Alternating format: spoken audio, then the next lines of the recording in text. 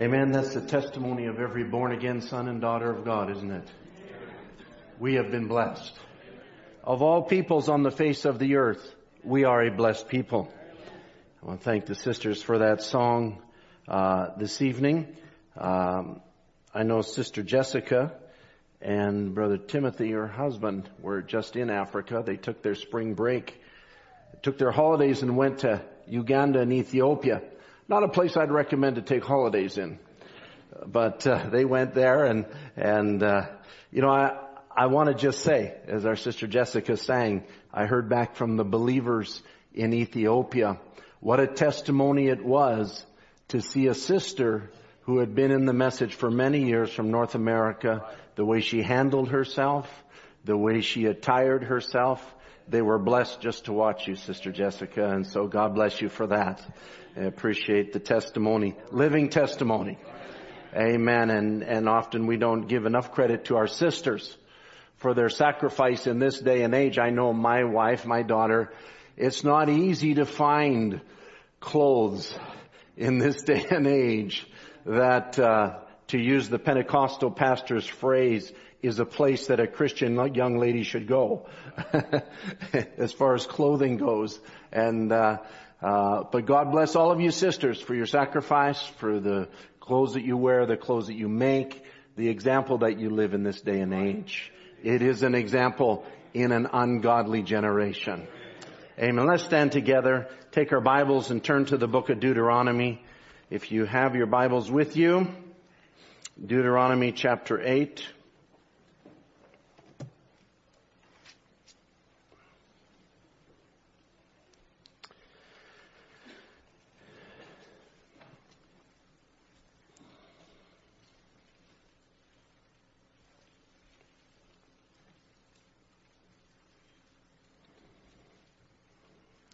Amen. Let's just bow our heads in a word of prayer.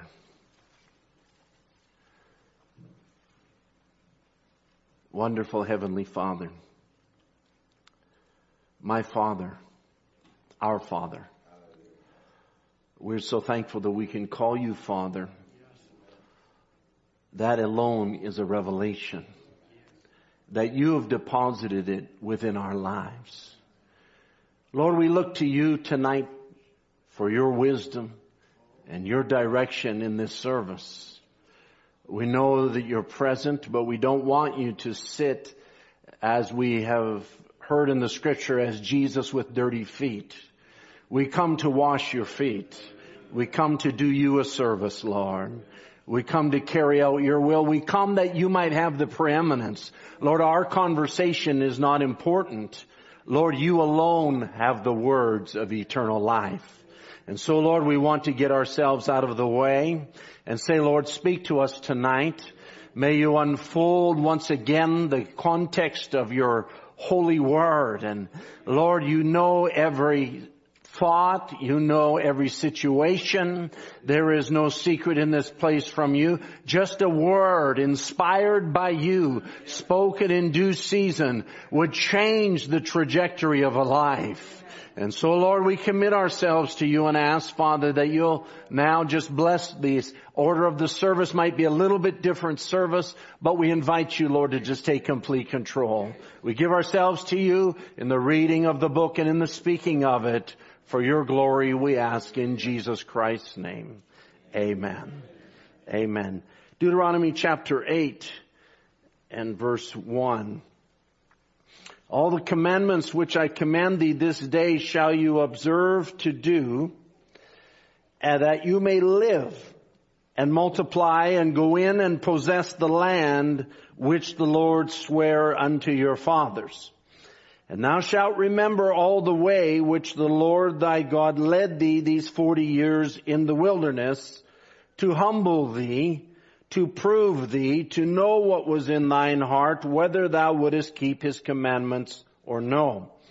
And he humbled thee and suffered thee to hunger. I want you to notice that statement, and suffered thee to hunger. It kind of became the theme of the trip in Uganda, as the Lord kept taking us back to this thought. And suffered thee to hunger, and fed thee with manna which thou knewest not, neither did thy fathers know, that he might make thee know that man does not live by bread only, but by every word that proceedeth out of the mouth of the Lord doth man live. Amen. The Lord add his blessing to the word. You may have your seats. Amen. As I said, these scriptures became the theme and a recurring theme amongst the services in Uganda as we were just there, and I kind of touched on it before I left in the last service that I preached. But you know how that God allows hunger for a purpose, and how that they might, in order that Israel might know that by God alone are they alive. That man does not live by bread alone, but by every word that proceeds out of the mouth of God.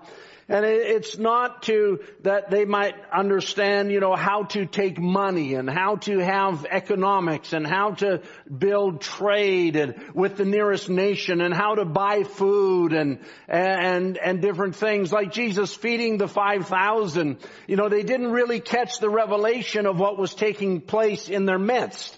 As they left Jesus, and Jesus himself said to them, he says, you didn't follow me because of the word. You followed me because you were fed. You followed because of some natural food, but God alone is the giver of life. It's not science. It's not Western culture. It's not money. It's not Hollywood. It's not your wisdom. It's not my wisdom. It's not our human understanding. God is the giver of life. Man does not live by bread alone, but by every word that proceeds out of the mouth of God. And as we were in Uganda, visiting in Uganda, ministering in Uganda, and doing some labors there, the awakening that is taking place in that country and continues on, as you'll hear, is amongst a people that for the most part considered themselves Christians. They were denominational people, whether it be Pentecostal, Baptists, those two, we'll say brands for the most part. But though they had churches, they worshiped, they sang songs, maybe some of the songs which we sing also, but they were dying for a lack of food. The very fact that they would come great distances at what to them is great expense showed the famine that is in the land. As the book of Amos says, behold, the days come, saith the Lord, that I will send a famine in the land, not a famine of bread, nor a thirst for water, but of hearing the words of the Lord. And that was what that we definitely have found amongst the people, is that they are realizing how starving, and a starving person is a weak person. How starving and how weak they were, and we went to Uganda and heard many, many testimonies and saw many things. And I'm not going to belabor the missions report tonight because I want to dwell on this thought. And you've heard a lot of missions report. Brother Fred was just here. Brother Fred Chiinji. How many enjoyed Brother Fred Chiinji? Amen. He just connects with the people.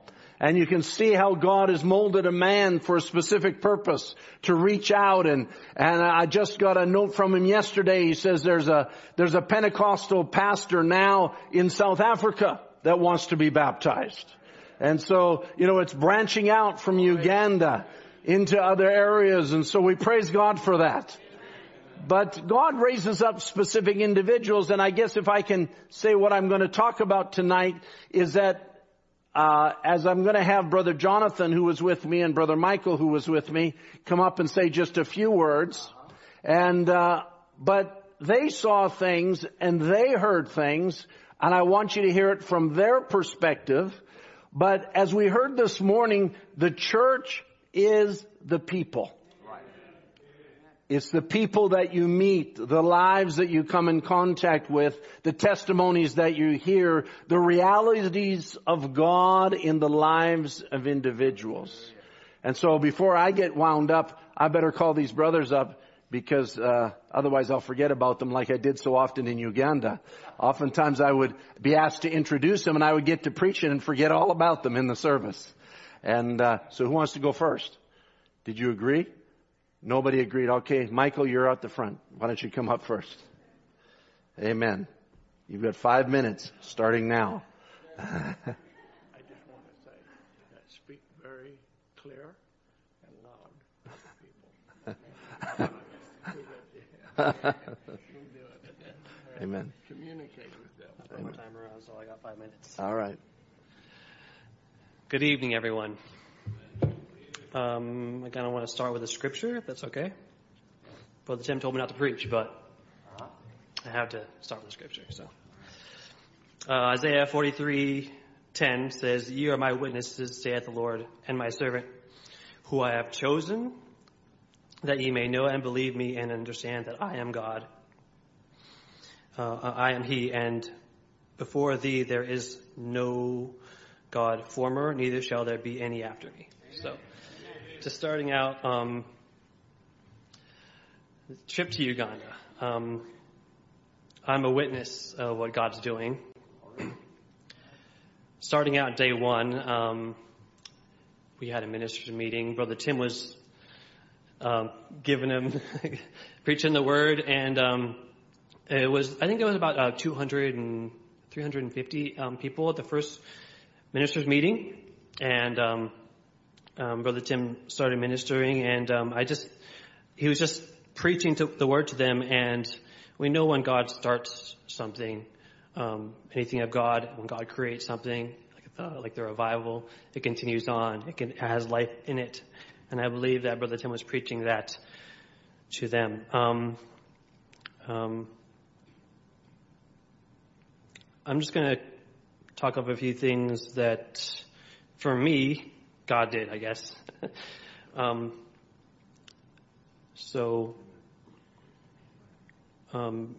Brother Tim had said a couple things. Sorry, I'm just a little nervous.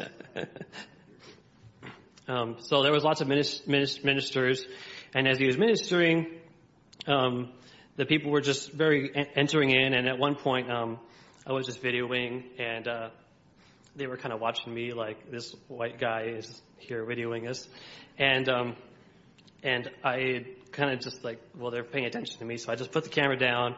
I just started clapping, and I think since a lot of them were watching me, it just allowed them to enter in a little bit better. Just a simple thought, I guess.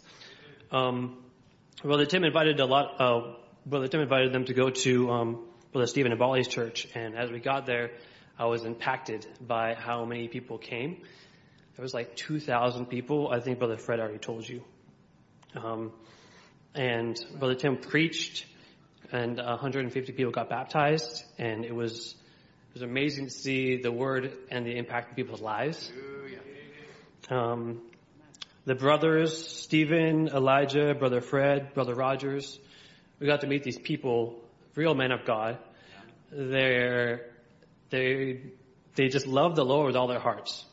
Brother Elijah took us around a little bit. We got to meet some of the ministry, even away from Brother Tim. They kind of separated us for a while. And we got to meet some of the ministry.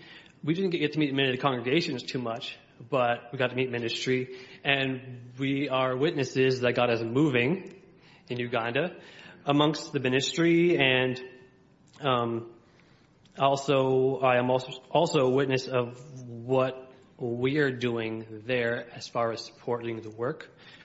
I got to see the churches being constructed. It was pretty amazing to hear how they are being built and the parcels of ground and these things. I think Brother Tim might even mention some of that to you soon. But I'm just here just to say that God is moving. And also Brother Fred was being interviewed. And he says, Brother Tim asked him, what do the people of Uganda need? And it was, of course, they need translations, shelters. They just have simple shelters, just some sticks kind of holding up some tarps and things. And it humbles you to be there and to see them and what the little they have, and they're happy, right? So we can take that and allow, aren't you all comfortable tonight?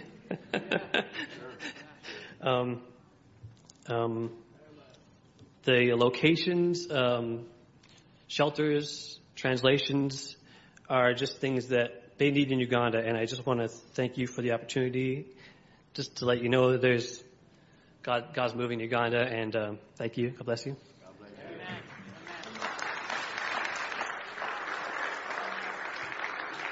Amen. Brother Jonathan is next.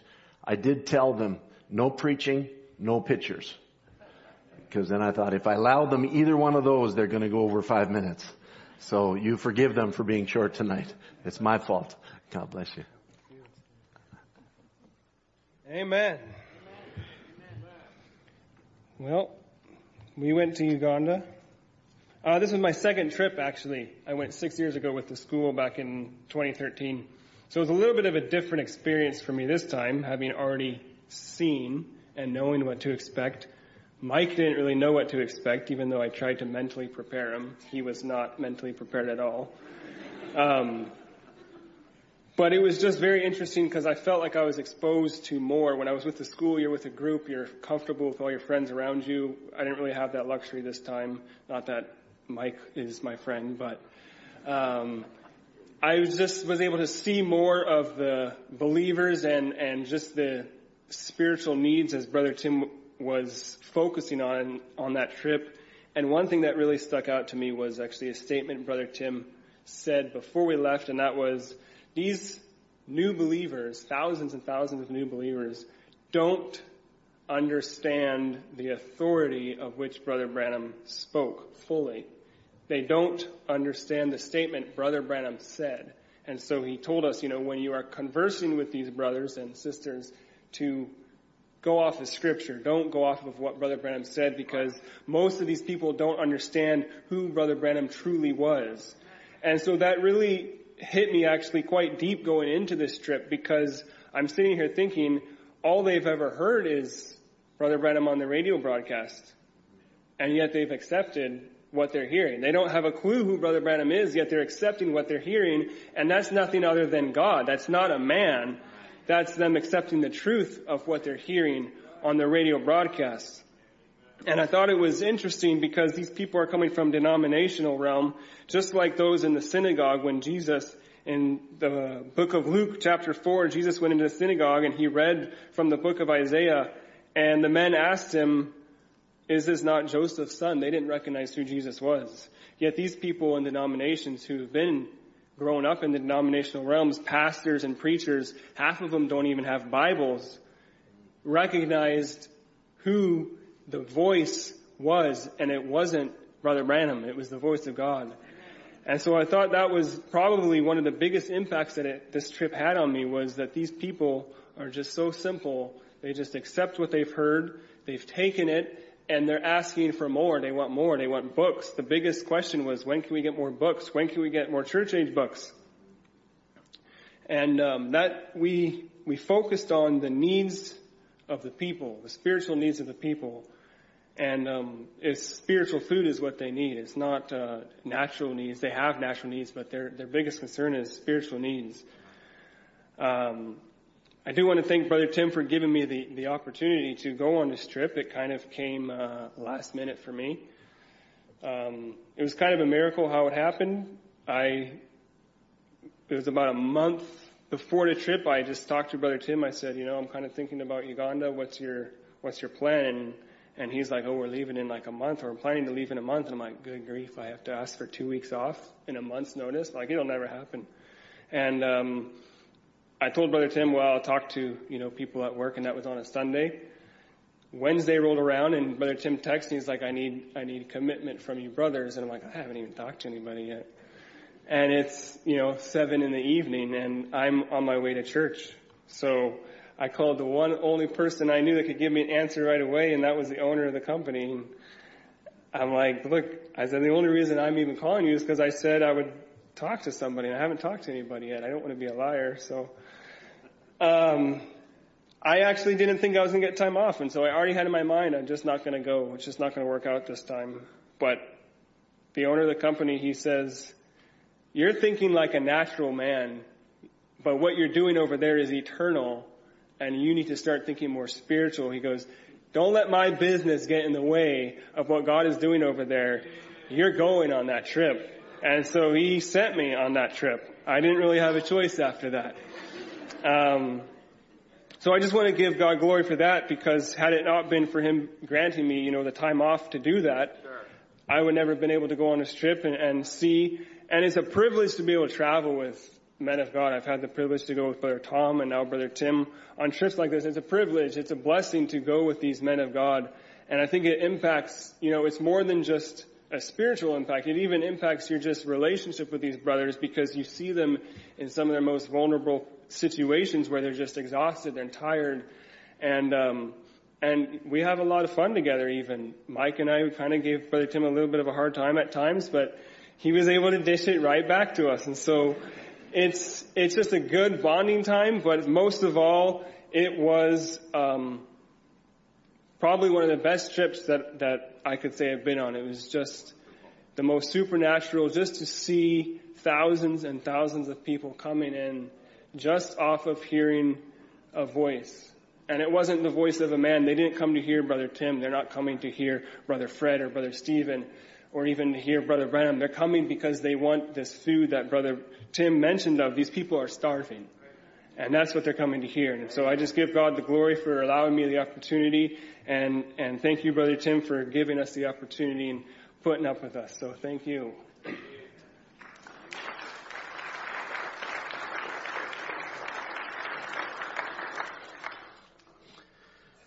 Oh, they weren't that bad. Good young men. Godly young men. Appreciate them both. And, we've got many fine young men in the church, and sometimes there's many over the course of the year that say, Brother Tim, I'd like to go on a trip with you. And so you just weigh it out and look to the Lord, and you have to find the mind of God of how to do it. And I think by God's grace, we found his mind on this trip. You can go ahead and put the slides up now. It was interesting. There was different facets to this trip that were very interesting, and maybe unusual is too strong of a word. The unusual is usual to the bride. And I actually, as I was preparing for this trip, and had nothing to do with the brothers, as I was preparing for the trip, I was a little more nervous than usual, and I couldn't find out why. I couldn't figure out why, praying and waiting on the Lord, and just felt a little bit uneasy. And then at the last moment, I think it was while I was en route to Uganda, and I tried to take a day in Europe to kind of acclimatize to the same time zone as Africa before I would take the second leg. And I met with the brothers in Amsterdam on the second day, and we went together into Africa. But I tried to just as I was traveling, and I think I might even be in Europe, when I got an email from someone here, I don't know if he would want to be mentioned by name, but who was praying for the trip. And he wrote me, and this is what he wrote me, and it was very significant to me. He says, well, in prayer for you this morning, these words kept coming to me. Go in the power of this thy might. And I have looked through the online Bible search, and it does not appear to be there. And of course it is there, but he couldn't find it because of the words. And as soon as I read that, I know that's Gideon. Go in this, the power of your might.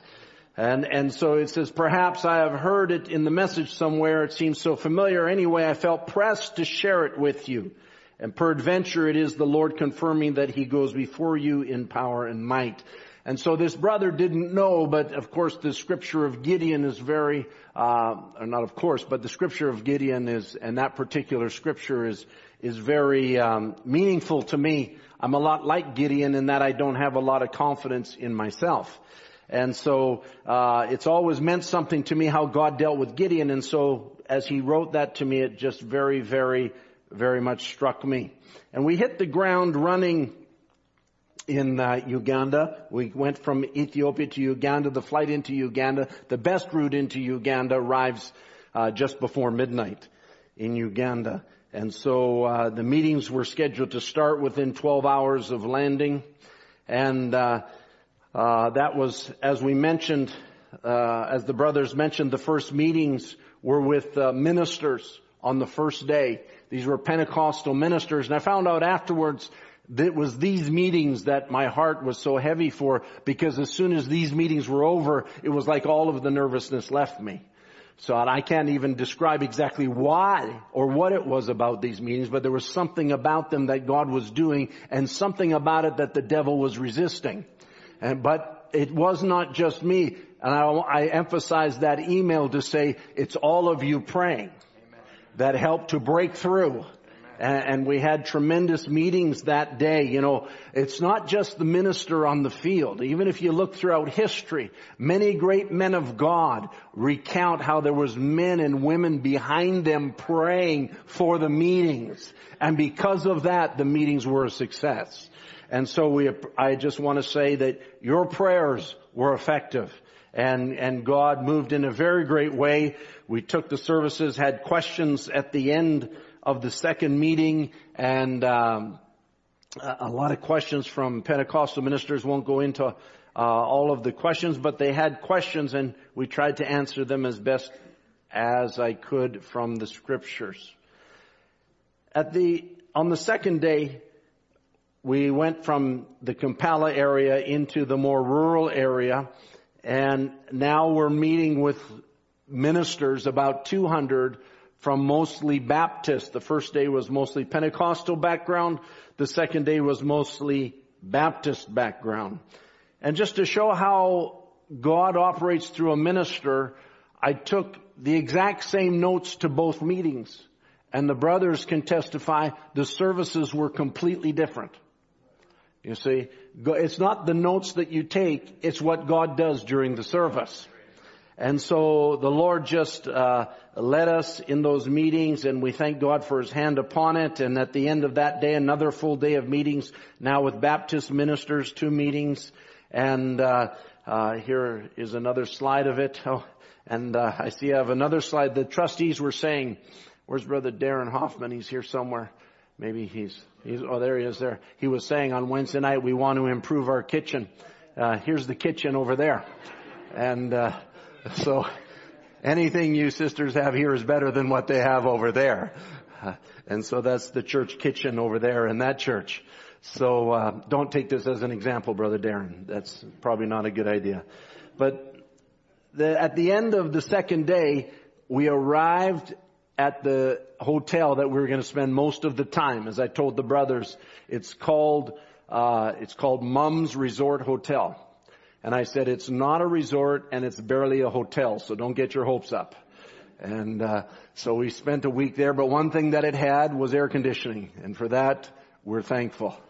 And so we arrived there we hadn't even been on the ground for 48 hours. And we kind of took an inventory now. It's the evening time, and it's the end of the second day, and we hadn't even been on the ground for 48 hours, yet it seemed like we'd been there for a week. So much had been accomplished, and so much of what God has done. And so we were just right in the middle of it by the time 2 days had gone by. After those meetings, I sent the brothers out. They heard, you heard them say, we were separated from Brother Tim sometimes, because I sent them out with some of the ministers there to go and take some video and picture inventory of some of the things, some of the sites and some of the needs that were there in the country, some of the things that had been done. These are some tremendous, tremendous brothers. I will just point these brothers out to you. These are pillars. These are more than pillars. These are jewels. These are gold tried in the fire. I can't take enough adjectives to describe these men. Beside Brother Jonathan there is Brother Emmanuel, and he kind of became their chauffeur for the first while. Just a wonderful brother. And then next to him is I think this is Brother Hannington, isn't it? Have I got that right? Brother Hannington. And he's one of the new brothers. He's only been in the message for a couple of years. And it's actually his church that's behind there, which I'll describe in a moment. And but just a real solid brother, has been the main brother through whom the door has been opened amongst the Baptists. And so God is really using him, just a real solid brother. Next to him is Brother James. Brother James is Brother Stephen Abali's associate. He'd be like Brother Stephen's Brother Tom. And just a real wonderful brother. He's also a God-sent gift. He's actually an engineer. And he left his position as a city engineer in charge of all the engineering over a district to serve the Lord in associate ministry to Brother Stephen Abali. And he could have had a lot. He could have been set up for life, because in that type of position, it's not just your paycheck. It's all the, we'll call them gifts that people want to give you to get a piece of the action. And so, but he left all that behind to serve the Lord. But he's an engineer, and he's been a key man, and he's going to be the key man going forward in some of these needs for shelters that the believers have. Next to him is Brother Sampson. I talked about him last year. This is the brother that was in the van, in the bus they call it. It's about a 15-passenger van that they use for buses there, that the dump truck drove through and killed everybody except him. And God spared his life. He's the pastor there. Brother Sampson, just a real quality brother. Like I said, the testimony is these people. I could spend the whole service just talking about their lives individually. They're pastors of congregations. 50, 100, 200 people. I've been in their churches. I've preached for the people. They love the Word. They love the Word as much as you do. And they really know how to pull on the Word. And so they're just a tremendous, these are men that are jewels that any minister would be pleased to be associated with. And I'm pleased to be associated with these brothers. And this is Brother Hannington's church, which I agreed with Brother Stephen that we would help repair. The rains had come and the church had begun to cave in. One of the walls had collapsed. And I couldn't bear to see a whole church destroyed.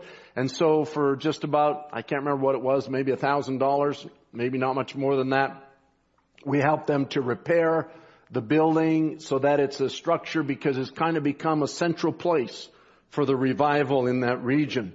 And we're very thankful to be able to help them in that regard. I wanted to show you this picture. You heard about this with Brother Fred. Brother Fred talked about his brother, the Catholic bishop, who lent him his vehicle. And I talked to his brother, the Catholic bishop, on the phone the other day, and thanked him for lending his vehicle to Brother Fred. And he tried to get real straight with me. This man is a high up there bishop in the Catholic Church in the country of Uganda. There's a lot of Catholics there. And he said to me, he says, well, I'm going to have to take it back because Fred's not coming back to the church.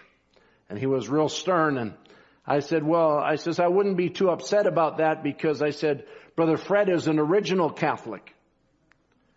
And then I paused for effect. I said, he baptizes the way Peter baptized. I said that if Peter was the original pope, then he's an original Catholic. And the poor bishop didn't have anything to say about that. And so he knew I had him, and he just kind of chuckled on the other end of the phone. And so this wasn't his vehicle, but this was another vehicle. This one is very similar to what the brothers drive. And the reason I'm showing you this is because one of the things I'd never thought of in the revival, of course, there's a great need for transportation, but especially for Brother Fred and Brother Stephen to get out into the countryside to these places where they're going to minister and to baptize people. It's impossible. Okay, I'm going fast. I know that. Slow down. It's impossible to bring all the people together.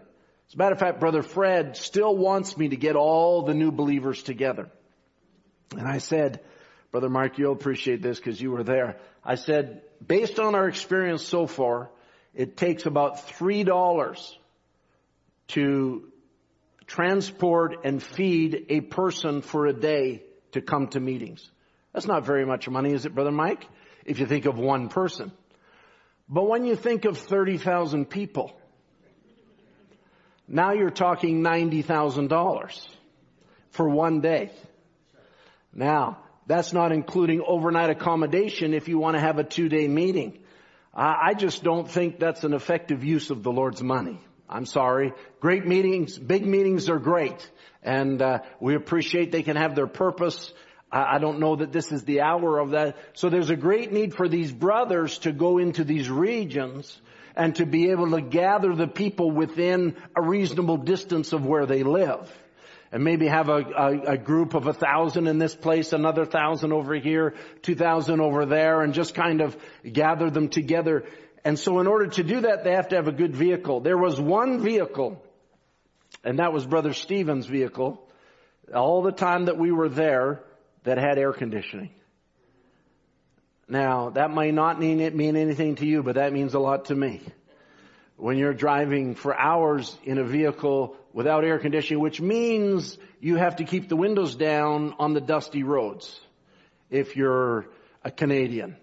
And some of my shirts became very red colored from the soil that's over there. The dust, it's red over there.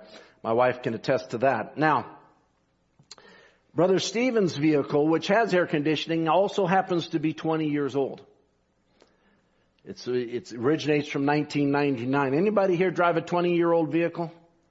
I'm just going to drive 1, 2, 3, just a few. Not including young brothers, okay? We know the young brothers will drive 20-year-old vehicles, okay?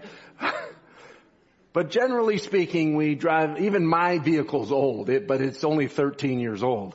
And so, we drive these vehicles over here. We don't appreciate what we have, the good roads we have. I showed this vehicle because it's the kind of vehicle they need to have. And what they do is they import them used from overseas. I won't get into all the cost of anything, but I promised myself I'm going to raise the issue, because if anybody needs a vehicle, Brother Stephen needs a vehicle, Brother Fred needs a vehicle. You heard about Brother Fred. If anybody somewhere gets a burden to get these brothers a vehicle, you have my blessings. That's all I'm going to say about that.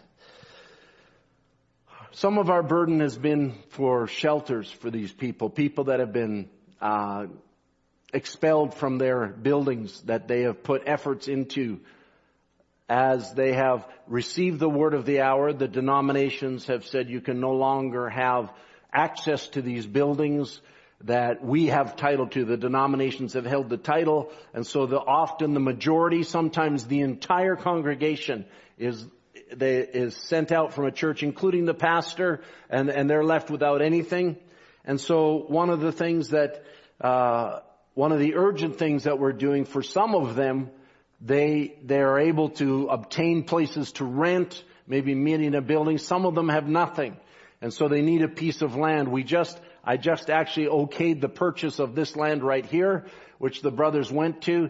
This is I can't remember the size of it. I'm thinking about 1/3 of an acre, if any of you brothers remember. 50 by 100 meters, whatever that equates to in land. 50 by 100 meters. Now, if we had 50 by 100 meters in Cloverdale, that'd be a fairly hefty price. This was $1,500. Amen. So for that, a congregation in a very strategic area has a place to start with something. And I'll show you the next step. Here's a church building in progress. 4 sticks and a tarp attached to the top when they meet together. And that's what we call a shelter over there. For a congregation, I don't know, that might be 50 or 100 people there. 75 maybe. And they've got a piece of land. They already had this piece of land. And so they bought this piece of land, and they've got some sticks. And we've got actually 10 congregations identified for poles and tarps immediately that we're going to be sending over there. One of the things that we did on this trip, and I'm just sharing with you some of the details so you can appreciate where your funds are going. And you can also pray that God will bless these people and open the most urgent needs This isn't about getting everybody a church building or getting everybody a piece of land. This is about getting the word into their hands. But there's sometimes that you just got to do something for a congregation that has nothing.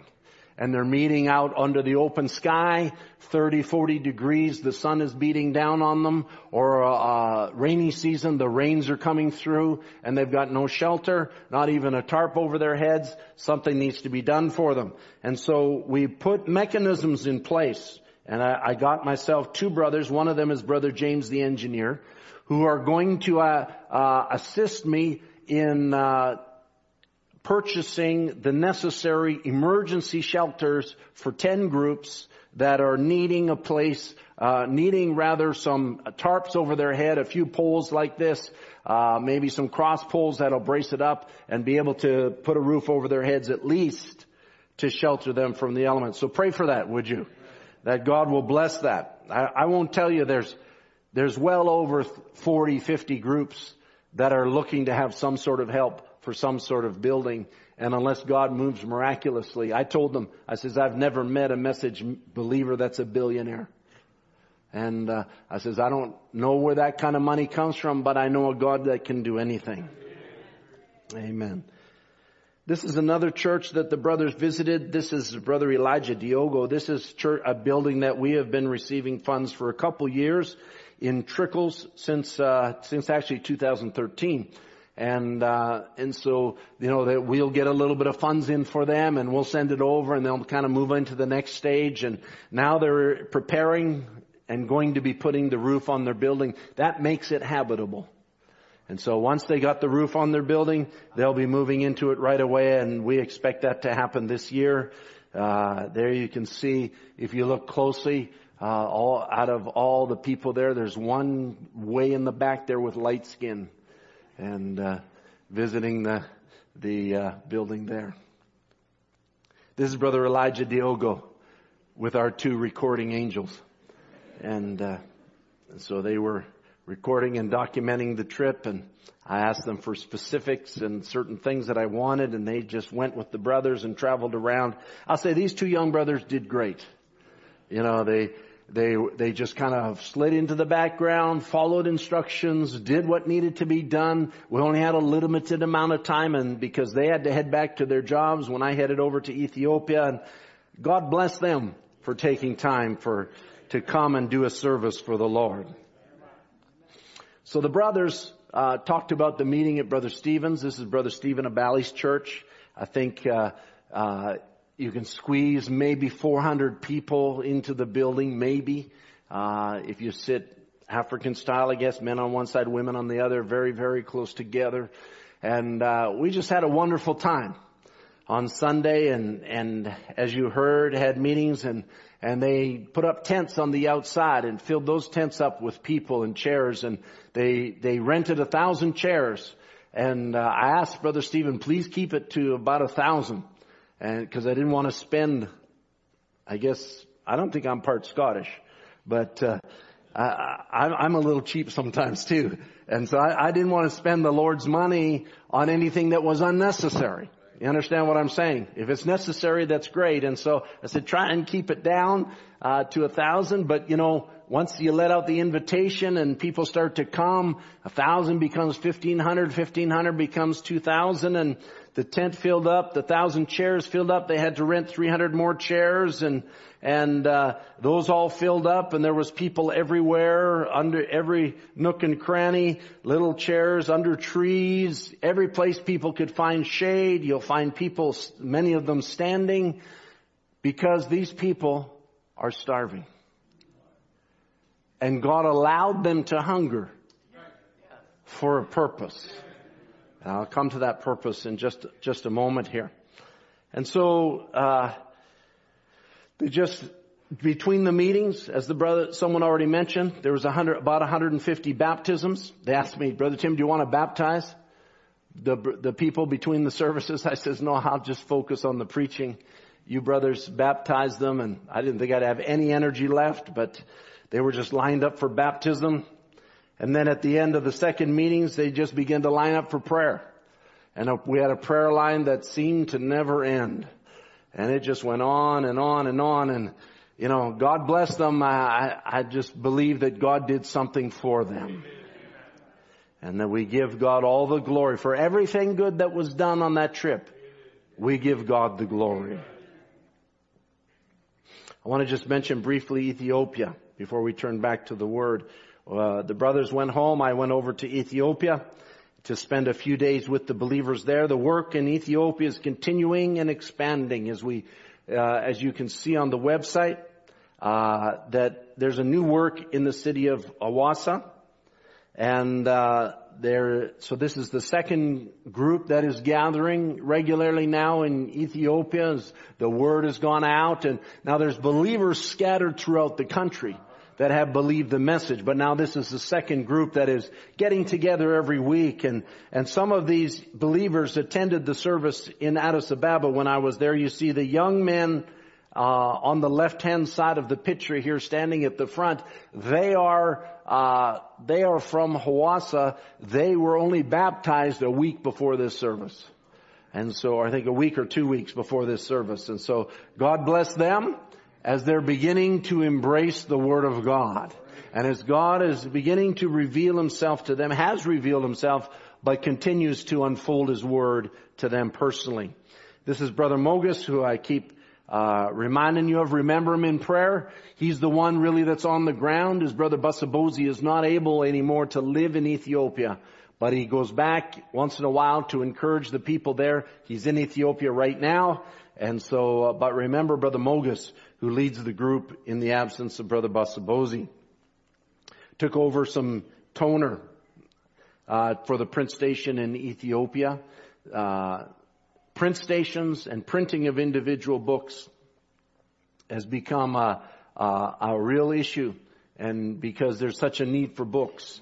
And so we want to get the cost down. Pray for us. We have a good handle on printing larger books. We do it in China and we ship it into the country. But for smaller books, individual books, print stations, toner is quite expensive in third world countries. Getting it in, making sure that it works, all of that kind of thing. So you just remember us in prayers. We're working through different trials, different projects to try and get this nailed down so that we can get a steady stream of books into the hands of the people. Brother Matthew knows what I'm talking about. You know, he told me, we were just texting back and forth. He said, it's amazing how many books go off the back table here. And he says they're just there and people take them and read them. That's what they're for. That's the word of life. And we want to get that into the people's hands. And so the purpose of this trip was not just preaching. We had some wonderful services, but it was also to put mechanisms in place for translation, for printing, and for meeting some of the, we'll call them temporal needs of the congregation. And by God's grace, we made great progress. And so remember that in prayer if you would. Here we are in Ethiopia, breaking bread together. This is myself, Brother Mogus, Brother Asigid, and Brother Gurme. You might not recognize us there, but everybody's taking the injera. Injera is the Ethiopian bread. And so when we say bread of life, that's what they call injera. It's a different kind of bread. It's not for everybody. Takes a little bit of getting used to, and it's good to mix it with something else. But we enjoyed our fellowship and time together in breaking bread together. I just got a note from Brother Basabozi this morning. He just went back Friday night, this past Friday night, because on Saturday they had a wedding. And so there this is Brother Matuma and Sister Nardos. And she's related to another couple that had come into the message previously, and her brother-in-law is now become a main translator there in Ethiopia in the national language. And they had a gathering of about 200 people, and all of those people got tracts. They didn't just get natural injera, they got spiritual injera. And so the work continues on in Ethiopia. And I want to just say one more thing, and that's the end of the slides, is that we have, as we mentioned, we were putting a documentary together for Uganda. Part 1 of the documentary, as of right now, is available on the website to watch. And so when you go home, you can watch part 1 of the Uganda Awakening documentary. I know you'll enjoy it. I've enjoyed it, and I've watched it several times as Brother Mark has labored to help put the thought together of what's happening over there in Uganda. Amen. So that's the report on missions.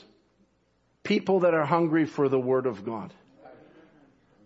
You know, when Jesus came out of the wilderness after 40 days fasting, the Bible said, then he hungered. And the devil came to him, tempting him, said, if you be the Son of God, turn these stones into bread. And Jesus referred back to the Scripture. Is that right? He said, it's written, man shall not live by bread alone, but by every word that proceedeth out of the mouth of God. Amen. So Jesus now took the devil back and defeated the devil in the 3 temptations by it is written, or by the Word of God. Amen. And so we realize now that when Jesus referred back to the Scriptures that we read, in that the people that were coming out of Egypt, God knew they were going to run out of food. God knew that what they had provided for themselves would not sustain them. And that He would have to provide something that would be supernatural. That every day that they would have to gather and on Saturday they would gather twice as much, because on Sunday I have it backwards, on Friday they would gather twice as much as on Saturday, or the Sabbath they would not be allowed to gather. And so they were commissioned, and Moses now, as they're coming now into the promised land, Moses now brings their memory back to this. Now remember, they've been doing this now for 40 years. This now had become their custom. Every morning we gather manna. But when it first came into existence, Moses reminded them, he says, you did not, he humbled you and suffered you to get hungry, and fed you with manna, which you knew not, neither did your fathers know, that he might make you to know something, that man does not live by bread alone, but by every word that proceeds out of the mouth of God. Now I just said all that to say this. God did not allow them to take manna. He did not bring manna in when they were not hungry. Is that right? He says, the first prerequisite was you must go hungry. Because the food that I'm going to give you is not like the food you're used to. This is a good subject for Mother's Day. You know, mothers know when children are not hungry. It's, I don't like that. I don't want that. Come on, mothers. Right? The little children, they have a little taste that they want. But when they're hungry, it's different. Just give me some food. It doesn't matter what it is. You want some of this? Sure, I'll have some of that. You want some of that? Sure, I'll have some of that. Because they're hungry. And so that's the way God dealt with Israel. He says He humbled you and allowed you to go hungry, because the food that He's going to introduce to you is different from what you grew up eating. Is that right? I'm coming to a point here. It was a different food. It was something that was separate from what they had been used to now. Now let's take it up to John chapter 6, because Jesus said in John chapter 6, He says, Moses gave you manna in the wilderness, but Moses actually didn't give it to you. God gave it to you. And then Jesus said, He says, I am the living bread which came down from heaven. Amen.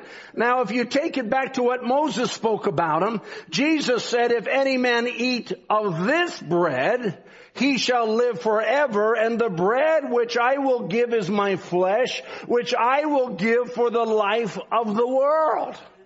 And then, so Jesus goes on as the Jews begin to ask themselves a question now. They say, well, how can this man give us his flesh to eat? How can this man do this? And Jesus said, verily I say unto you, except you eat the flesh of the Son of Man and drink his blood, you have no life in you. All right? Now he's hearkening back to a time with Moses, that Moses was giving them word that they were not to mix with their spiritual or with their present diet. God says, I'm going to do away with your existing diet. I'm going to give you a new diet. All right? Now Jesus said, I was the manna that was sent to do away with the previous diet and give you a new diet. And unless you eat this new diet, you have no life. All right? Now I'm gonna just come to something very specifically here. Here's the Old Testament right here on this side. I'll just curl up the New Testament. Here's the Old Testament right here. They had this. Right? We say, man shall not live by bread alone, but by every word that proceeds out of the mouth of God. And so they had this book. The 5,000 had this book. The rabbis had this book. The Pharisees had this book. The Sadducees had this book. It might not have been in this form. It might have been in the form of scrolls, but they had what was written here. Is that right? Then they said to Jesus, we have Moses. That's all right? And nobody could deny that Moses received from God. Is that right? And nobody could say, this is not Moses. And so as the 5,000 walked away from him, and I'll say even the 70 began to walk away as Jesus began to say, and never explained it, Brother Branham, and you might be interested to know, Brother Branham never began to go into this in great detail until after the seals were open. And that's significant as we come to this service tonight, because he says, Jesus never explained it. He said, except you eat my flesh and drink my blood, you have no life in you. And the 70 walked away. Where were they going? They were going back to the ones that said, we have Moses. We have the Bible. We don't need this message. We have the Bible. Is that what they say? That's what they say today even. Hello? They say, well, we don't need your message. We have the Bible. And so as they begin to leave, Jesus now in the same chapter, John chapter 6, he turns to the 12 and he says, will you also go? And Peter says, to whom would we go? You have the words of eternal life. Now just a minute. Just a minute. They had Moses. They had the Bible. Weren't those the words of eternal life? Now I've got you. Think about it. Say, well, the Bible is the absolute, and the Bible is the absolute. And they had their Bibles. And they had their books, and they had their teaching, and they had their scriptures, and they could recite it, and they could recite every law, and they could recite every commandment, and yet the disciples had a revelation. Peter had a revelation. You alone have the words of eternal life. Now, Peter didn't use the words alone, but that's implied by the previous statement when he says, to whom would we go? To whom would we go? There's nobody else that has the words of eternal life, but they got Bibles. Hello? They got Bibles, but they did not have the message of the hour. And without the message of the hour, the Bible is not words of eternal life. And people will walk away from the message of the hour. And they say, oh, we don't need William Branham. We don't need the message. I'll tell you what, if you don't eat this bread, you have no life in you. Jesus said, except you eat my flesh, except you drink my blood, you have no life in you at all. Oh, we have the Bible. I'm going to drive this home. We have the Bible. You can see why God made this a theme in Uganda. Because they were all coming out of denominations who say, we have the Bible. We have the Bible. And I just kept reminding them they had the Bible. The Pharisees say, we have Moses. We're Moses' disciples. They said to the man born blind, John chapter 9, I think it is. They said, as for this man, we don't know where he's from. We don't know what he's about. We think he's of the devil. We got nothing. And they said, well, you can be his disciple. We're Moses' disciples. And the man that was born blind was amazed at them. He said, the vindication that has happened before your eyes in this day ought to tell you this man has the words of eternal life. Hallelujah. Hallelujah. You alone have the words of eternal life. Yes, he was quoting the same Bible they were quoting. He was reading from the same scripture they were reading from. And to him it was life. To those that heard him it was life. But to them it was nothing. As he said, by your traditions you make the word of God of no effect. You see, you cannot have words of eternal life unless God reveals himself to you personally. You can only get life out of the Word through Jesus Christ. You can't get it by learning it. You can't get it by college. You can't get it by studying alone. You can't get it by your own understanding. It must be Christ revealed to you personally. That alone makes the Word of God an absolute. Oh, I wish I could talk. Oh, actually, I know they're listening. These ones that have left and said, oh, you know what? We got the Bible. Yeah, well, we got the words of eternal life.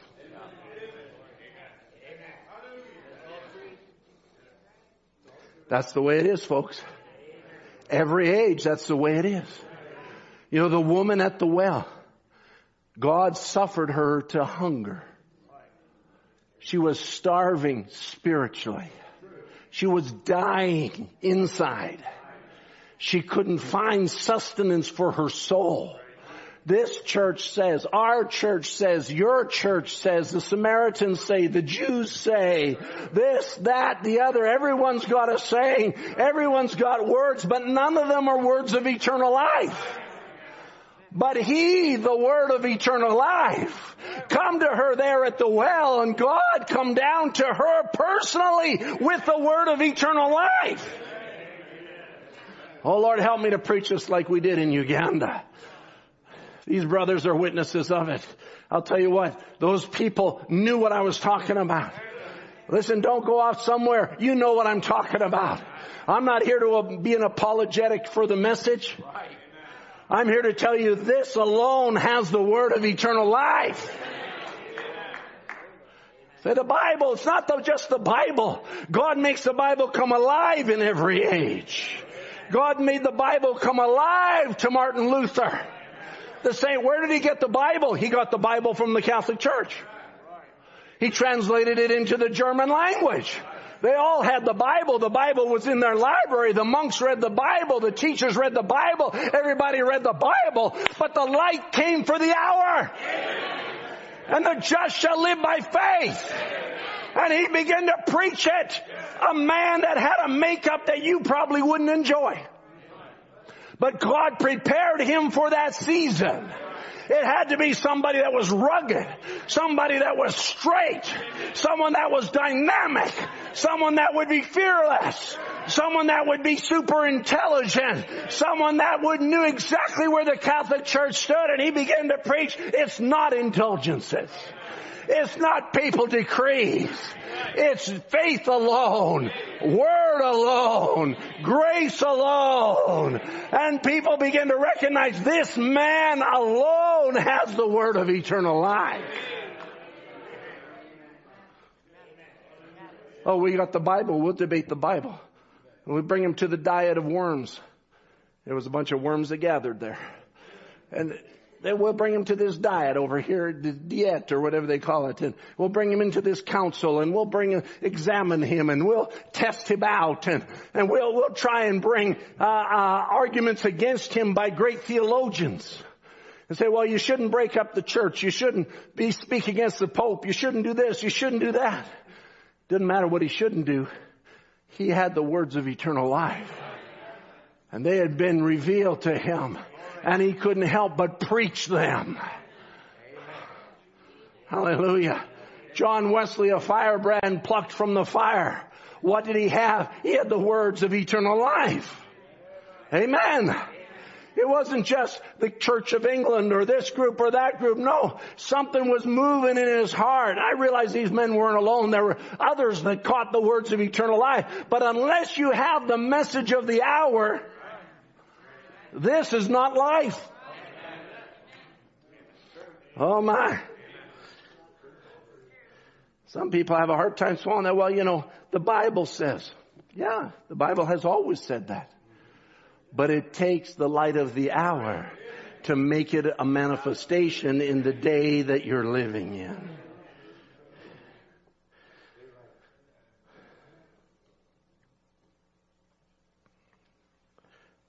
You know, we could talk about Zacchaeus. Who was Zacchaeus? He was living right there amongst the Jews. His wife was a believer, we understand, and there was many believers around him. But one day, the word of eternal life came by his way. I'm coming to your house for lunch. I'm coming to your house today to eat. But really, Zacchaeus, you're the one that's going to eat. Because when you start to digest what I'm going to tell you, it's going to change your life. Because this word of eternal life looses deliverance. The deliverance that is in this Bible. This word of eternal life looses salvation that's already contained in the Bible. This word of eternal life loosens mysteries that are hidden right within the pages of this book. It looses, as we heard this morning, the realities of inheritance. All that Adam lost, being restored back to the church in the last days. It takes the word of eternal life to make that a reality. Not a studying of the Bible. Are you with me tonight? It takes a quickening of the words of eternal life to make that real to the individual, that it's more than just a Bible. I said, anybody that walks away from Jesus and says, I'm just going to stick with the Bible, you've walked away from eternal life.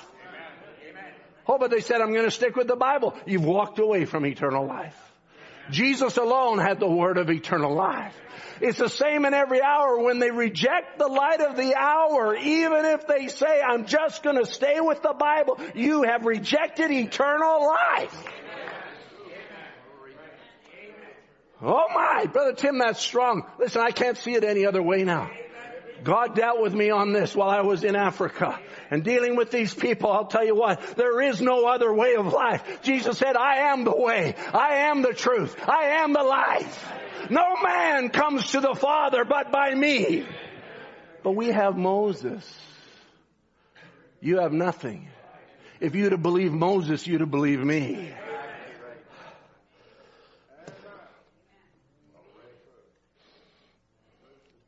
The man born blind could see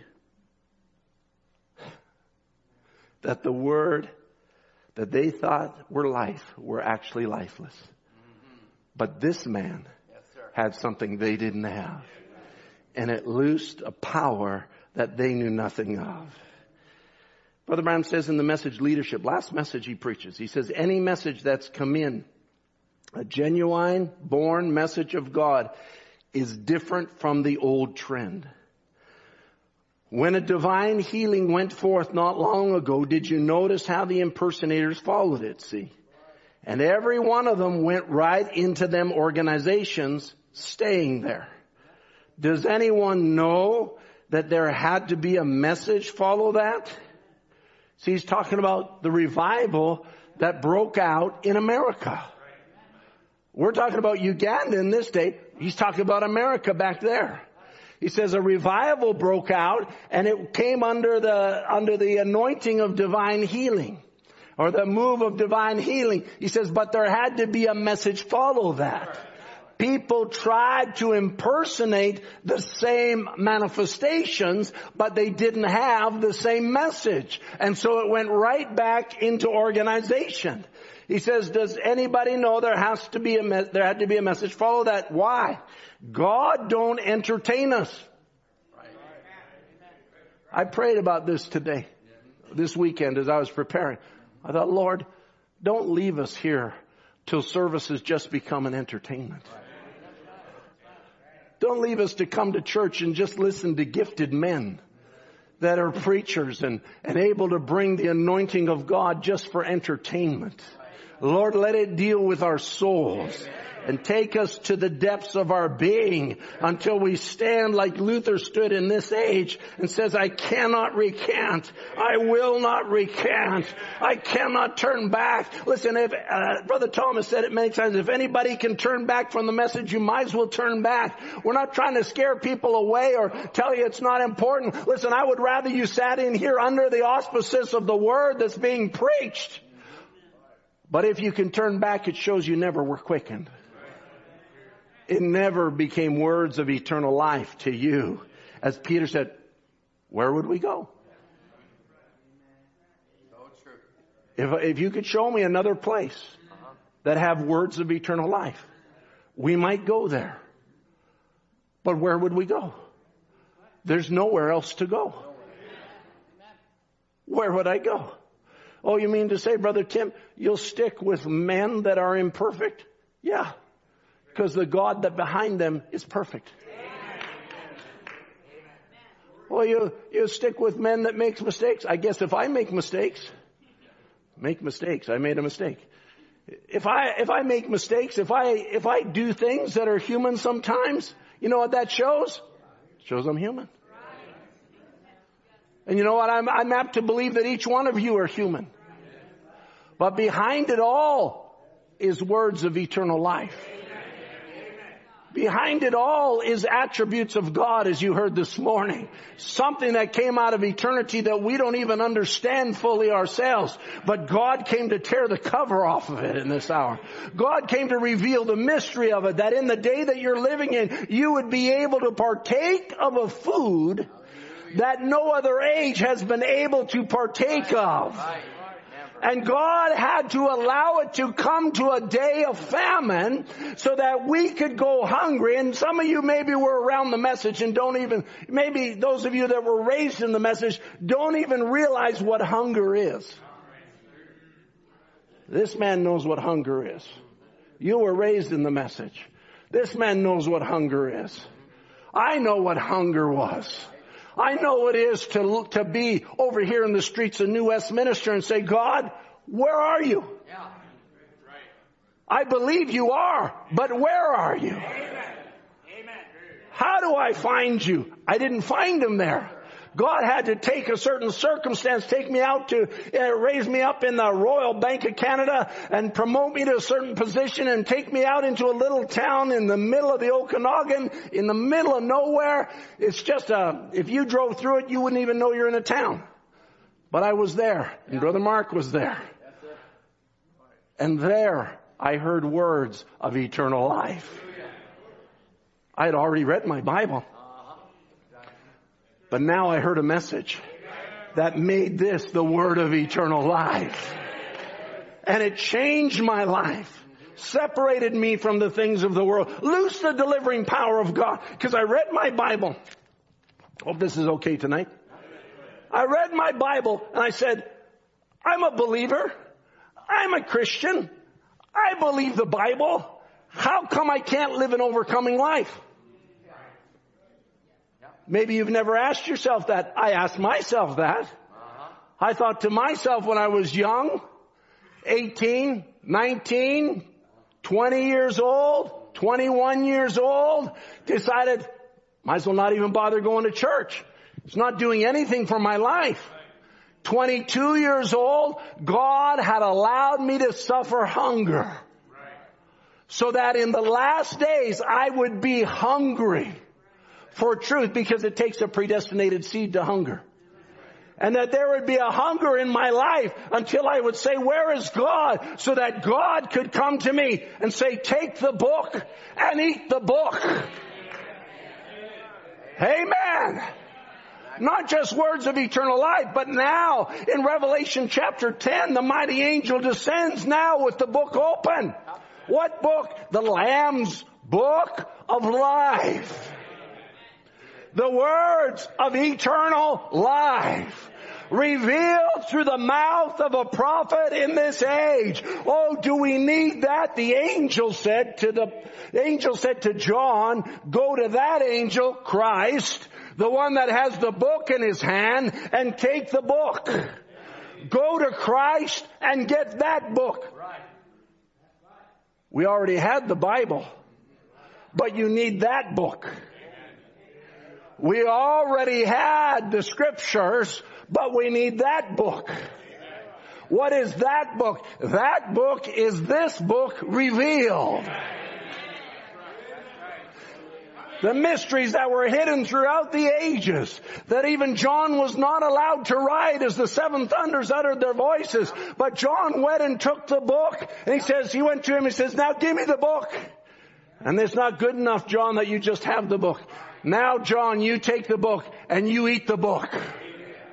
But it's got to come at a time when you're hungry.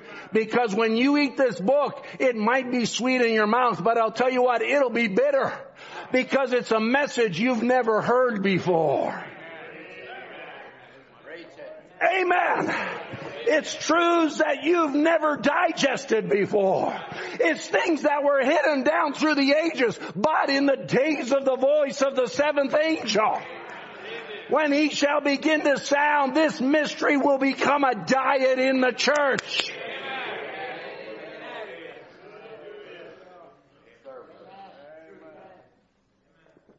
Well, I can tell we're not in Uganda. I'm not being hard on you. I won't tell you what they were like when we got to this point. You'll love to go there. To accept their invitation, Brother Tom, you'd enjoy it. It's good preaching over there. It's easy to preach over there because they haven't heard everything. You've had such rich food. You've had such a wonderful diet that you don't even understand what hunger is. You know, every service you go to, you're going to get something. You're a blessed people. God bless you, sisters, for singing that. You're a blessed people. Not just to gather together and say, oh, well, we have God and we serve God and we're saved. No, it's more than that. You have brothers that bring out the delicacies of the Word. The mysteries. You have a pastor that doesn't just sit back. Praise the Lord. He was preaching to us before the service. We were sitting in the office and he had the quotes and excuse me for telling on your brother Ed. You know, he was sitting back. You ever thought about this, brothers? He doesn't sit at home. He's 84 years old. He doesn't just sit at home and do nothing. He's in the Word. He's looking to the Lord. He's inspired. If he had the strength, he'd be standing here tonight, not me. And I'd be happy for that. And I think you would too. But what is it? It's a diet that we have. And the angel said to John, now this message that I'm sending in the last days, in the days of the voice of the seventh angel, when he shall begin to sound, all the mystery shall be finished. This message that I'm sending is not just to sit on the shelves. John, this is a diet that must be eaten. For unless you eat this book, you have no life in you. Exactly right. Amen. Amen, Brother Tim. I might as well amen myself. Nobody else is going to. Glory to God. Why? Because God sent it to you as a diet. He says, I know you won't like it sometimes. I know it'll be bitter in your belly sometimes. I know it won't taste good, or it might taste good all the time, but it'll produce an effect within your life that you'll go, why am I still in this message? But I'll tell you what, it's what you need for eternal life. I am sending the words into the last day of eternal life. These are the words that loose the power of the blood, because the power of the blood is hidden in the Word. And until revelation comes, the power of the blood is powerless. But when the revelation comes, it looses the power of the blood to the individual that causes your body to line up with this Word. Oh, I need healing, Brother Tim. Eat the book. Oh, I need deliverance, Brother Tim. Eat the book. I need peace, Brother Tim. Eat the book. I need this in my life. I need help. I need wisdom. Eat the book. Well, I need more revelation. Eat the book. Are you getting tired of me saying it yet? Amen. Whatever you have need of, it's in the book. It's not just to be read, it's to be digested. It's to become a part of you. Until, as we heard, Jesus becomes reflected through you. Because He is that book.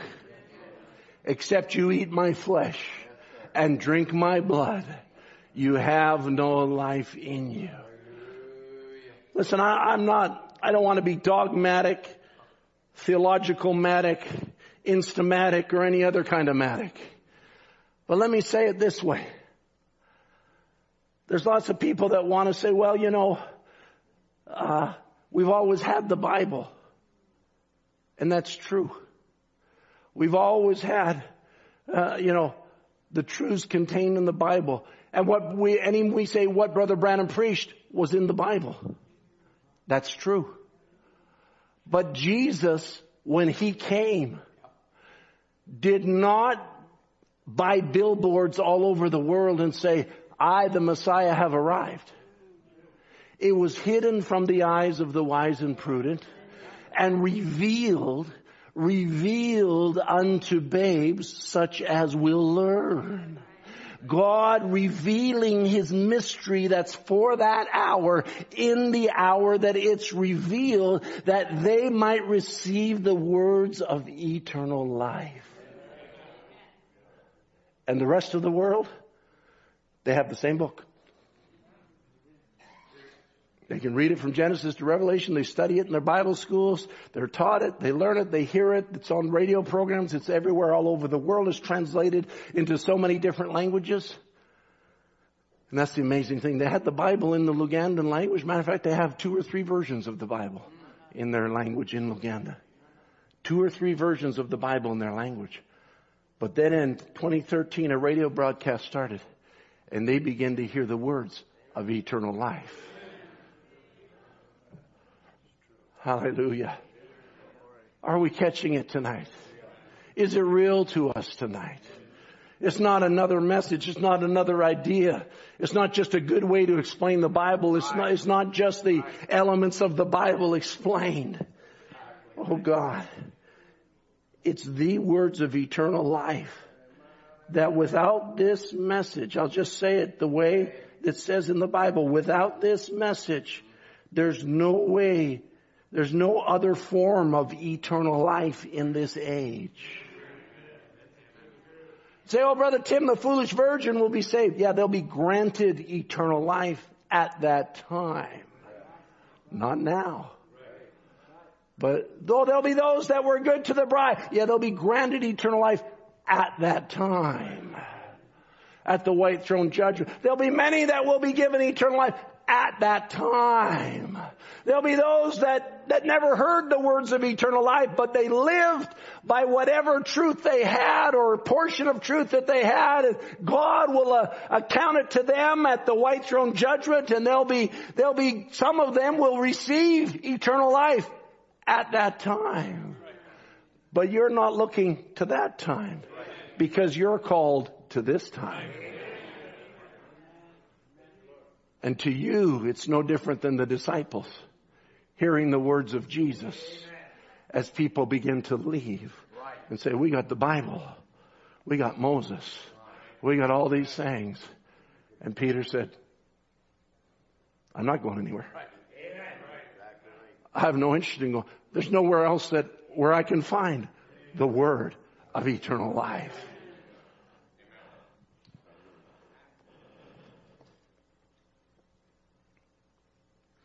Musicians can come.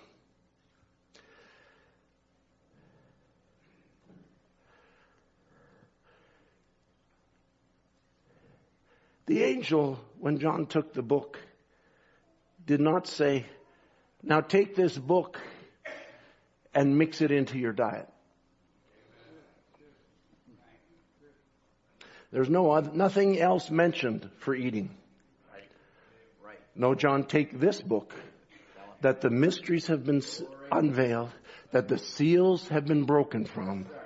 There's a reason the seals were broken, and the reason they're broken is so you can eat the book. No other diet, John. There's no other else to happen in the days of the sounding of the seventh angel. So in the seventh church age, in this age that we're living in, under the message of this hour, there's nothing else that is said to be eaten, but you eat this book. You eat the book that's been revealed. You eat the light of the word that has come in this day. As Jesus said, my flesh and my blood. He didn't say, they said, well, we have Moses. I keep going back to this. We have Moses. He didn't say, you have my flesh and you have my blood. No. He said, eat my flesh.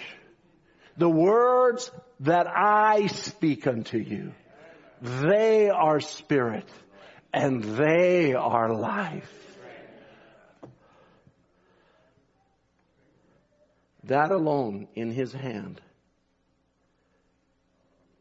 is the word of eternal life. He alone is the giver of it. And he chooses the message. He predestinated the message to every age. And he knew you'd be here and I would be here. And he has one statement. Eat the book. Is that too strong? No. As Jesus never explained it to them, eat my flesh, drink my blood, or you have no life. There's nothing else for you to do. You go back to your churches, go back to your synagogues, walk away, turn away from me, do all that you want to do. But I'll tell you, if you don't eat my flesh, if you don't drink my blood, you are condemned. And I'll say it the way the angel said it to John. He said, now John, you go to that book that's open. And whatever it takes, you get that book. And when you get that book, you'll be instructed what to do with the book. Eat the book, or you have no life in you. Eat the book. Let's bow our heads together.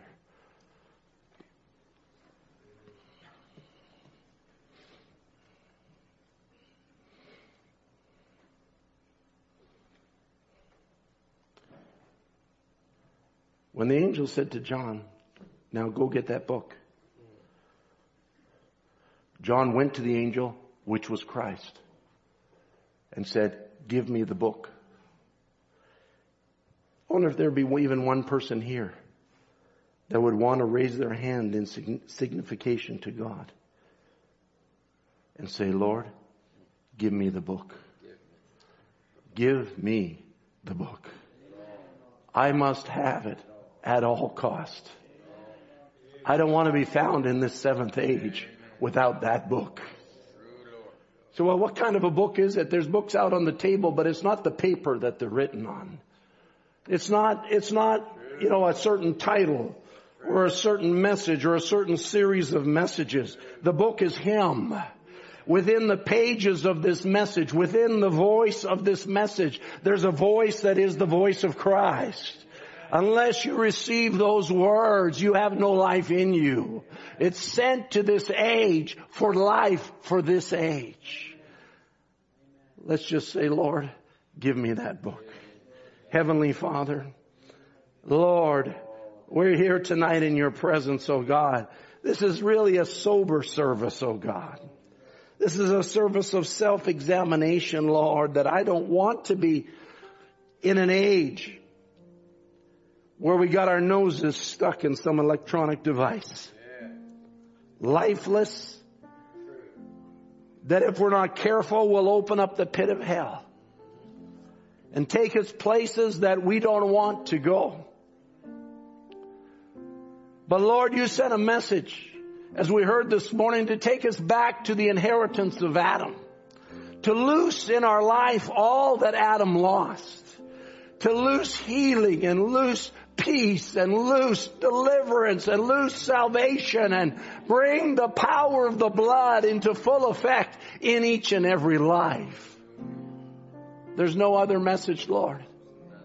I'm not saying it because I'm a part of this message. I'm saying it because I'm like Peter. Where else would I go? There's nowhere else that has the word of eternal life. You sent a prophet. You vindicated the message. You sent a supernatural ministry that service after service till even those that move in the charismatic realms in this day say there never was a ministry like it. Pointing back to your servant's ministry. But as Brother Branham said, Lord, it wasn't just the healings. There had to be a message follow it. There had to be a truth that was to be eaten, because you are the way, you are the truth, and you are the life. Hear the cry of our hearts, Lord, as we go home, as we even depart the service tonight, as we go on our ways in the days ahead and prepare even for the coming meetings with Brother Aaron. Lord, give us the book. Lord, give us the appetite for the book. Let us not be like Israel in the wilderness. They said, oh, we loathe this light bread, or we loathe this food. Lord, this is food. This is life. This is the way. This is the truth. Not because I say so, but because you have vindicated it so, God.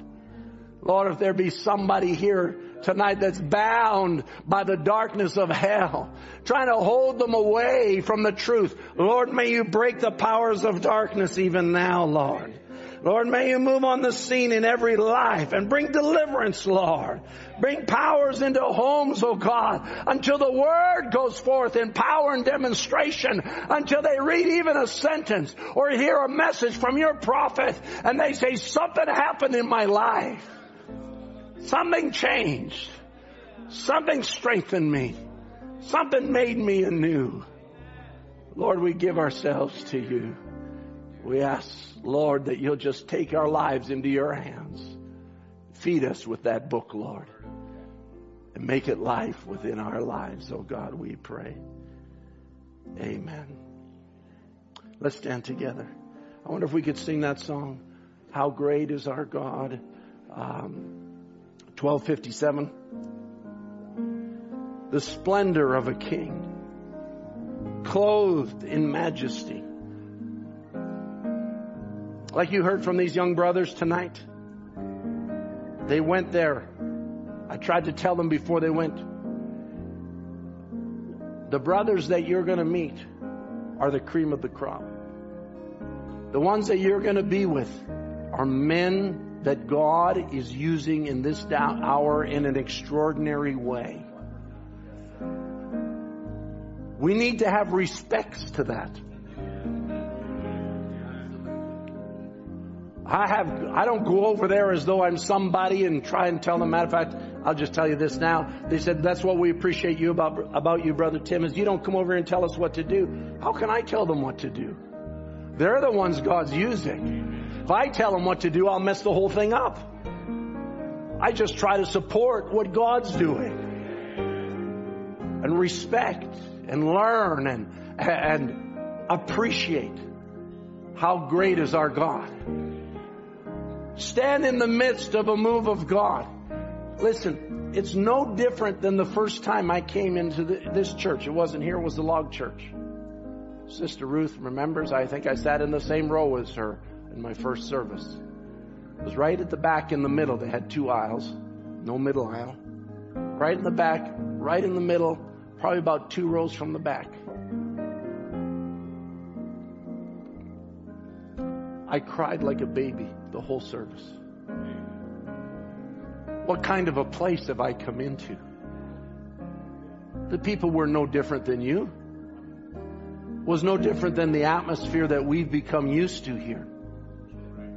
Do you appreciate the God that is in your midst? What's happening in Uganda is the same thing that happened in your life. What's happening all over the world? It's people that heard the words of eternal life and said, give me the book. I want to eat the book. They're dying for, they're crying out for more message books over there. We're doing everything that we can. I might as well tell you, you see the numbers on the backboard. I've calculated it out. There's $50,000 going to printers in these coming weeks. Church age books, Seals books, Hebrews books, individual books, Lugandan, English. What are we doing? We're just feeding the fire. We're just feeding the fire because there's souls crying out, give me the book. Hallelujah. That's your God. That's my God. That's the God that's here. Don't get hardened. I'm sorry to just go on and on, but don't get hardened by this age. That's my prayer for myself. Lord, don't let me get hardened by this age. Don't let me get distracted in Laodicea by all of the things that the devil will flash before our eyes. Young men, I know what it's like. Some of you will like video games, and some of you will like sports, and some of you will like other things. And you sisters, all of the fashions and all of the things you can look at on the internet, and oh, this is nice and all that is nice and everything, some nice little book or something. Don't get caught up in it. Be enthused, be impressed with the majesty that is in your midst. Hallelujah. This is our God. He's God. There's nobody like Him. The splendor of a king. Brother Ryan, help me sing it. The splendor. Yes, Lord. Lord, we humble ourselves to you. Lord, in majesty, all the earth rejoice, all the earth rejoice.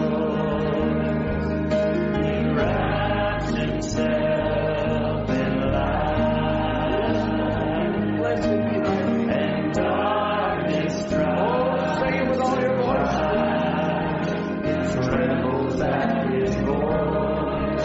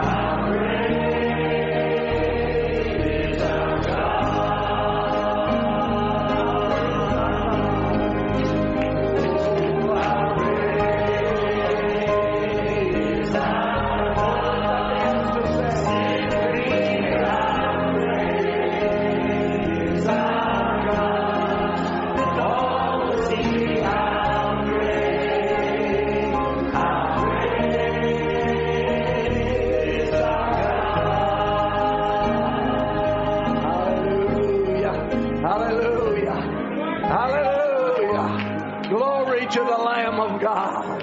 Hallelujah. Majesty and glory and honor. How great is our God. Worthy of all praise. Worthy of all glory. Worthy of all majesty. How great thou art, Lord. Oh, we bless you, oh God. We bless you, oh God. We bless you, Lord.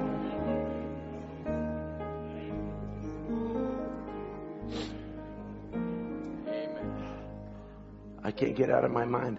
What is that special you sang this morning? What? Magnify the Lord with me. I was back there just before the service.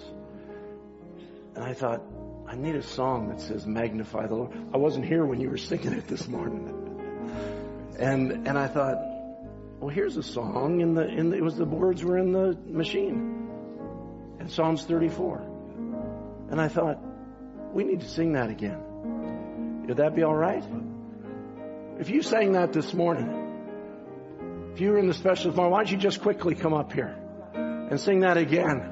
I heard it was great. I was helping minister to somebody, and this morning I wasn't able to be in here listening, never heard anything about it. But then I got listening to these words, got thinking about this word. Oh, I just want to magnify the Lord. I just want to magnify the Lord. And oh, if we could do, let's sing this together as they're getting ready. How great is our God. Oh, sing with me. How great is our God. And all will see how great is our God. Sing that one more time together. Oh, how great is our God. Oh, sing with me, how great is our God. And all will see how great. Yes, Lord. How great is our God. Amen. I don't know whether to tell you to sit down or not. You can sit down, you can stand up, you can dance, you can shout, you can do whatever you want. They're going to sing. Amen.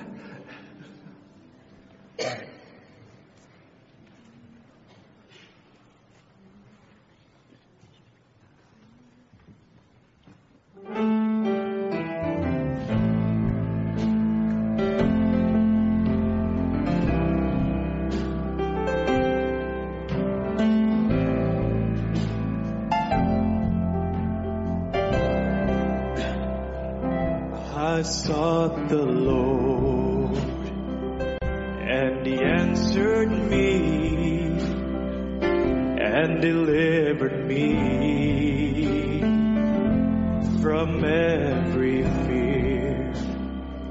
Those who look on Him are radiant, they'll never be ashamed. Never be ashamed. This poor man cried, and the Lord heard me and saved me from my enemies. The Son of God surrounds His saints. He will deliver them.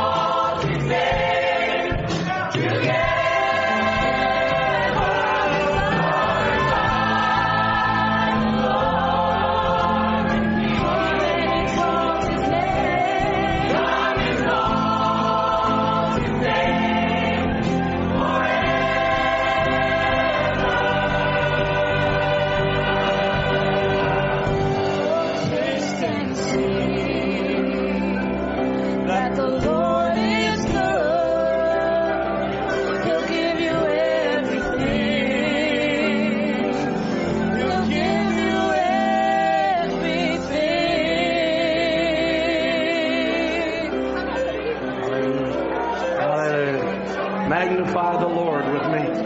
Let's sing that chorus together. Let's all stand. Oh, magnify the Lord with me. Your fathers didn't know this diet. Your grandfathers didn't know this diet. But this is your diet.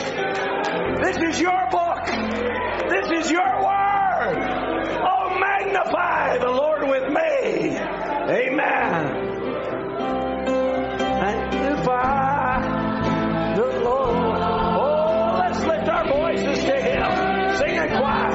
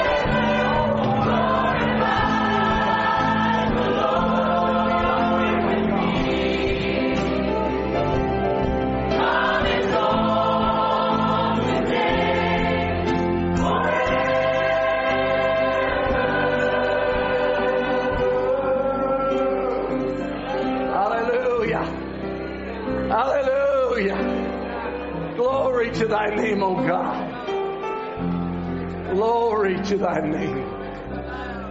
Hallelujah. Hallelujah. Hallelujah. Jesus. Jesus. Jesus. Jesus. Name above every name. Hallelujah. Hallelujah. Oh God, glory to thy name.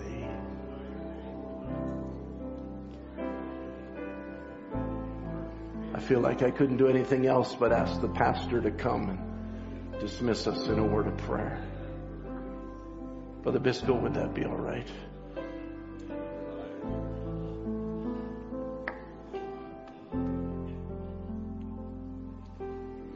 Oh God, oh God.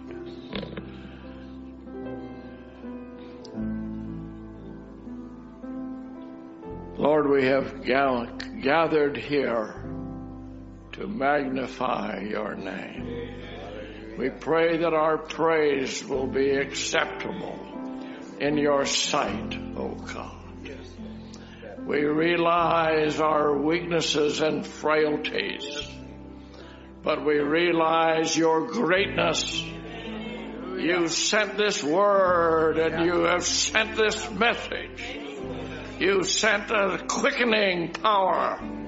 Oh God, you have sent the dynamics of this word. Father, it's not something we have to create, but it's something you have sent. There was nothing any man could do to bring the resurrection of Jesus Christ. You stirred that body. You brought him out of the tomb. And what a resurrection this is.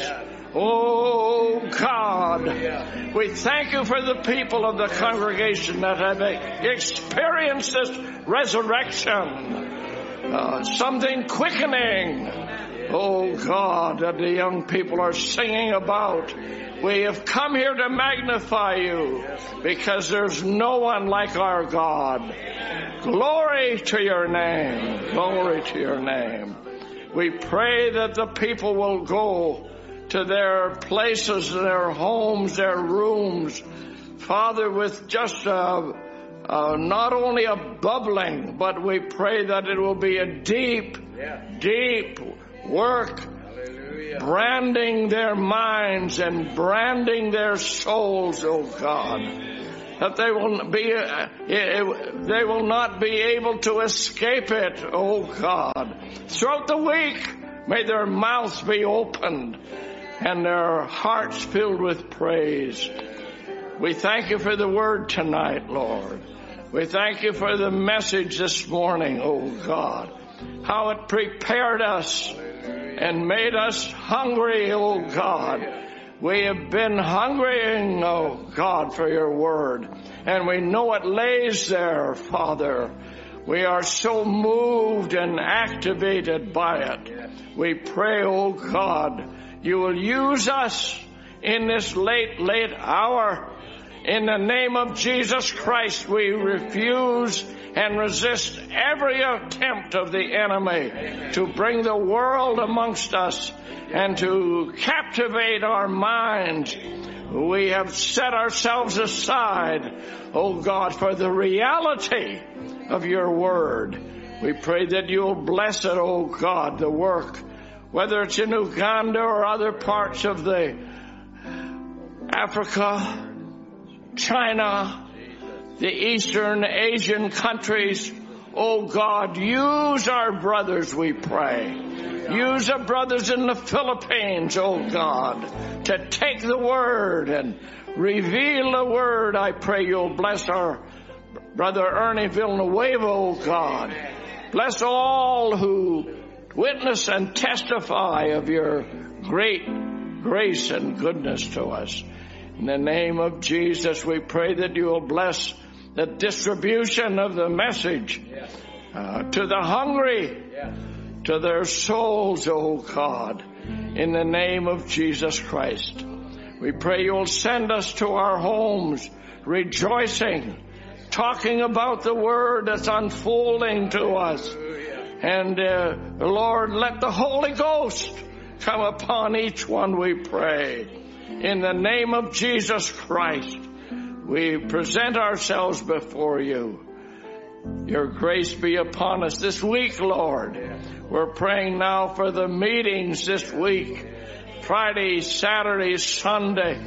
Oh God, I pray you will loose the word in the mouth of our brother Aaron McGarry, oh God. And bless the people as they hunger and prepare themselves.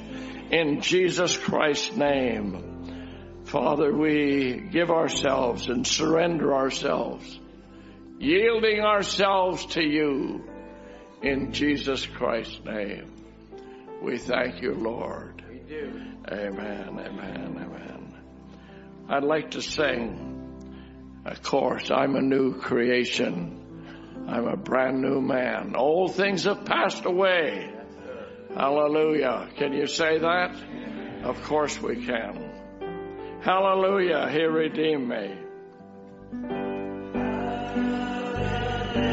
Hallelujah. He redeemed me. Yes, I've been born again to win. Oh, I thank God He justified me. Of His fullness have we all received of Him. I'm a new creation. I'm a brand new man. All things have passed away. I've been born again, more than a conqueror.